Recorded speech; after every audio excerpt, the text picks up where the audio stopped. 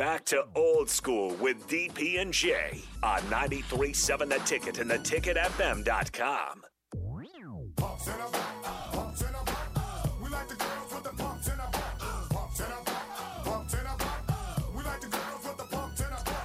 What up? We are back, Old School. Jay Foreman and Austin.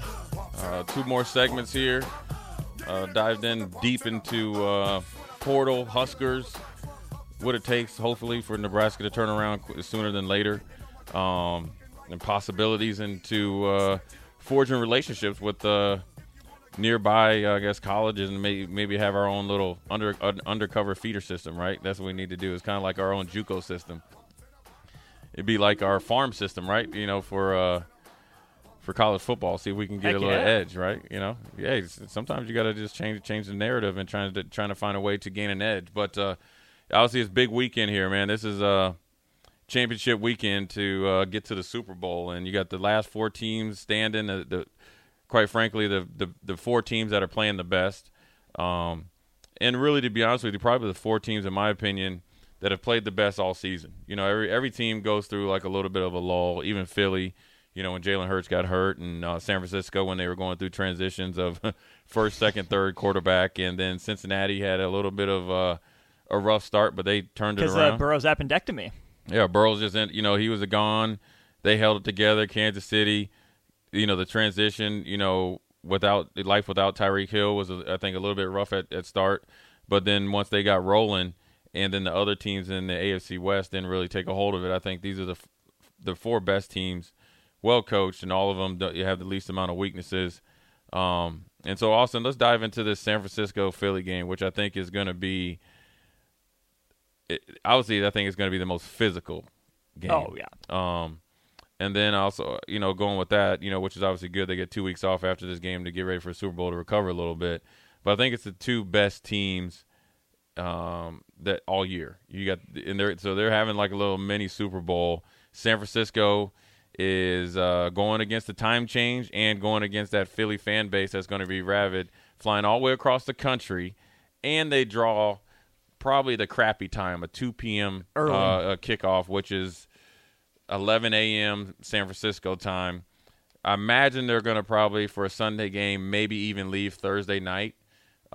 Just depends. You know, some organizations will leave and try to just, you know, get there and not the least amount of rest, but, you know, so your body doesn't be in like total transition, or you try to get there and get on the schedule of where you're at. That's probably, you know, really working in Philly's favor. But I think at this point in time in the season, San Francisco, when you're getting ready to, you know, to play for the opportunity to go to the Super Bowl, I don't think it really matters, you know, because I think they'll be able to crank it up pretty good. It better not matter. You know, you're getting paid for it. You know, like right. you said, you're one step away from the Super Bowl. Right. I think a physical game would definitely favor San Francisco. Right. The way they want to run the ball and the way the Eagles stopped that. Right. If San Francisco can set that tone early, give Brock Purdy those easy throws, especially out of play action. I know the Eagles have a darn good pass rush. Yeah. If you can neutralize that early, win the trenches, that was the formula for the Giants last week. Get Saquon right. going. Get Daniel Jones out on the move. They right. weren't able to do it. San Francisco's talented enough. Kyle Shanahan's been there before. Right. Sirianni hasn't. Yeah. That's another advantage I think San Francisco could have. And are they willing to, even if the Eagles, you know, do punch first, right. does San Francisco stick with it? Right. Yeah, that's going to be huge. And I think, you know, really this is going to be a huge game for George Kittle. I think if I'm San Francisco, I know they're going to probably try to focus on Christian McCaffrey and Deebo Samuel, right? So how do you like circumvent that or really keep that Philly defense on their heels with their pass rush? I think San Francisco feels very confident in their offensive line. You got the best left tackle in football, Hall of Famer Trent Williams. Mike McGlinchey is really good as a right tackle as well. So you feel real good as far as the pocket being clean for Purdy. But I think the advantage that San Francisco can have, and this Christian McCaffrey and Deebo Samuel can fall into this category as well, is those skill players going against their second-level guys, their linebackers. Mm-hmm. Where I think Philly is really, really good is out on the corners. Their slot corner or, you know, slot corner is really, really good. Gardner Johnson is if he's not the best, him and Hilton, who's on Cincinnati, are two of the best. Mm-hmm.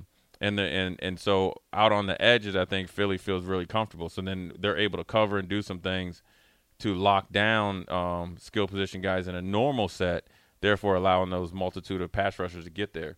So if San Francisco can have a short, controlled passing game, really keep Philly on their heels as far as motion shifts, and then Kittle gets off early, you really put that defense back on the heels and take control of this game.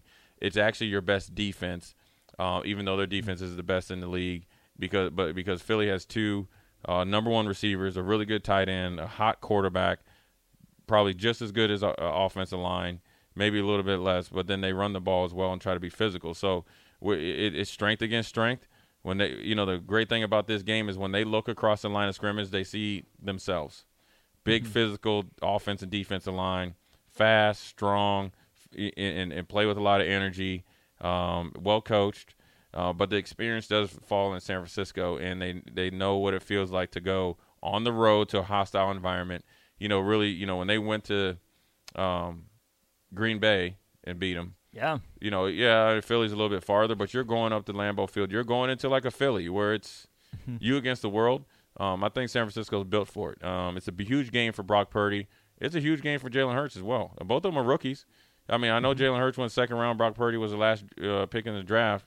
I don't really think that nervousness or the moment is any less on either one of them. I know that Jalen Hurts is, obviously started this whole season, but I also know that human nature is human nature, and so we'll see who handles it the best. Neither one of those guys should be that nervous because they don't have to be Superman. Right. You talked about the rosters around those guys. Right. I think if you're San Francisco, as much as you want to be physical, you have to have some vertical element too. Sure. Right? You got to use Ayuk a little bit. But Kittle with 5 catches for 95, that's a good sign. Third down catches are huge, keeping the chains going.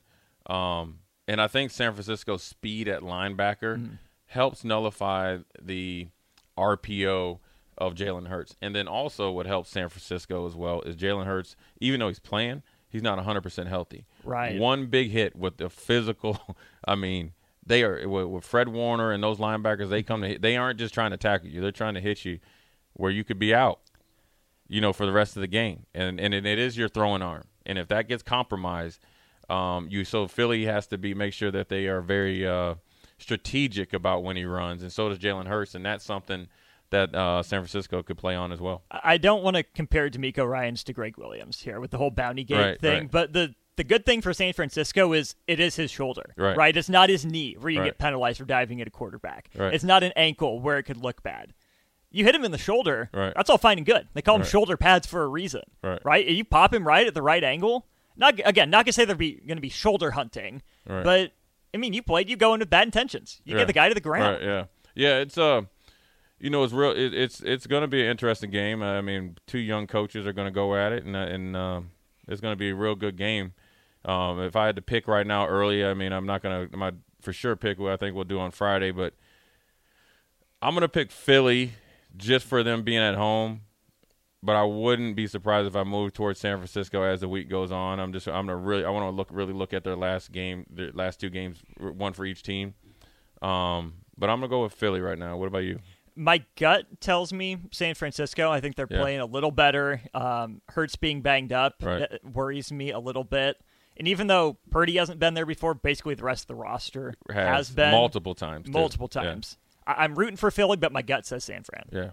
Yeah. So it's we'll see what goes. The next game we'll get into, more in the short segment is Cincinnati at Kansas City, the rematch. Can Joe Burrow be 4-0 against Patrick Mahomes, or can Patrick Mahomes muster up enough superstar power that he has in that right arm and those legs, even though compromised, to beat the Bengals? This is new territory for Cincinnati. We're going to get into it in the last few minutes, or not new. It's new territory for Kansas City, excuse me. And it's going to be interesting how they play on it. But Austin and Jay Foreman, Old School, will be right back, and we'll get into this Kansas City-Cincinnati game. You're listening to Old School with DP and J. Download the mobile app and listen wherever you are on 93.7 The Ticket and theticketfm.com.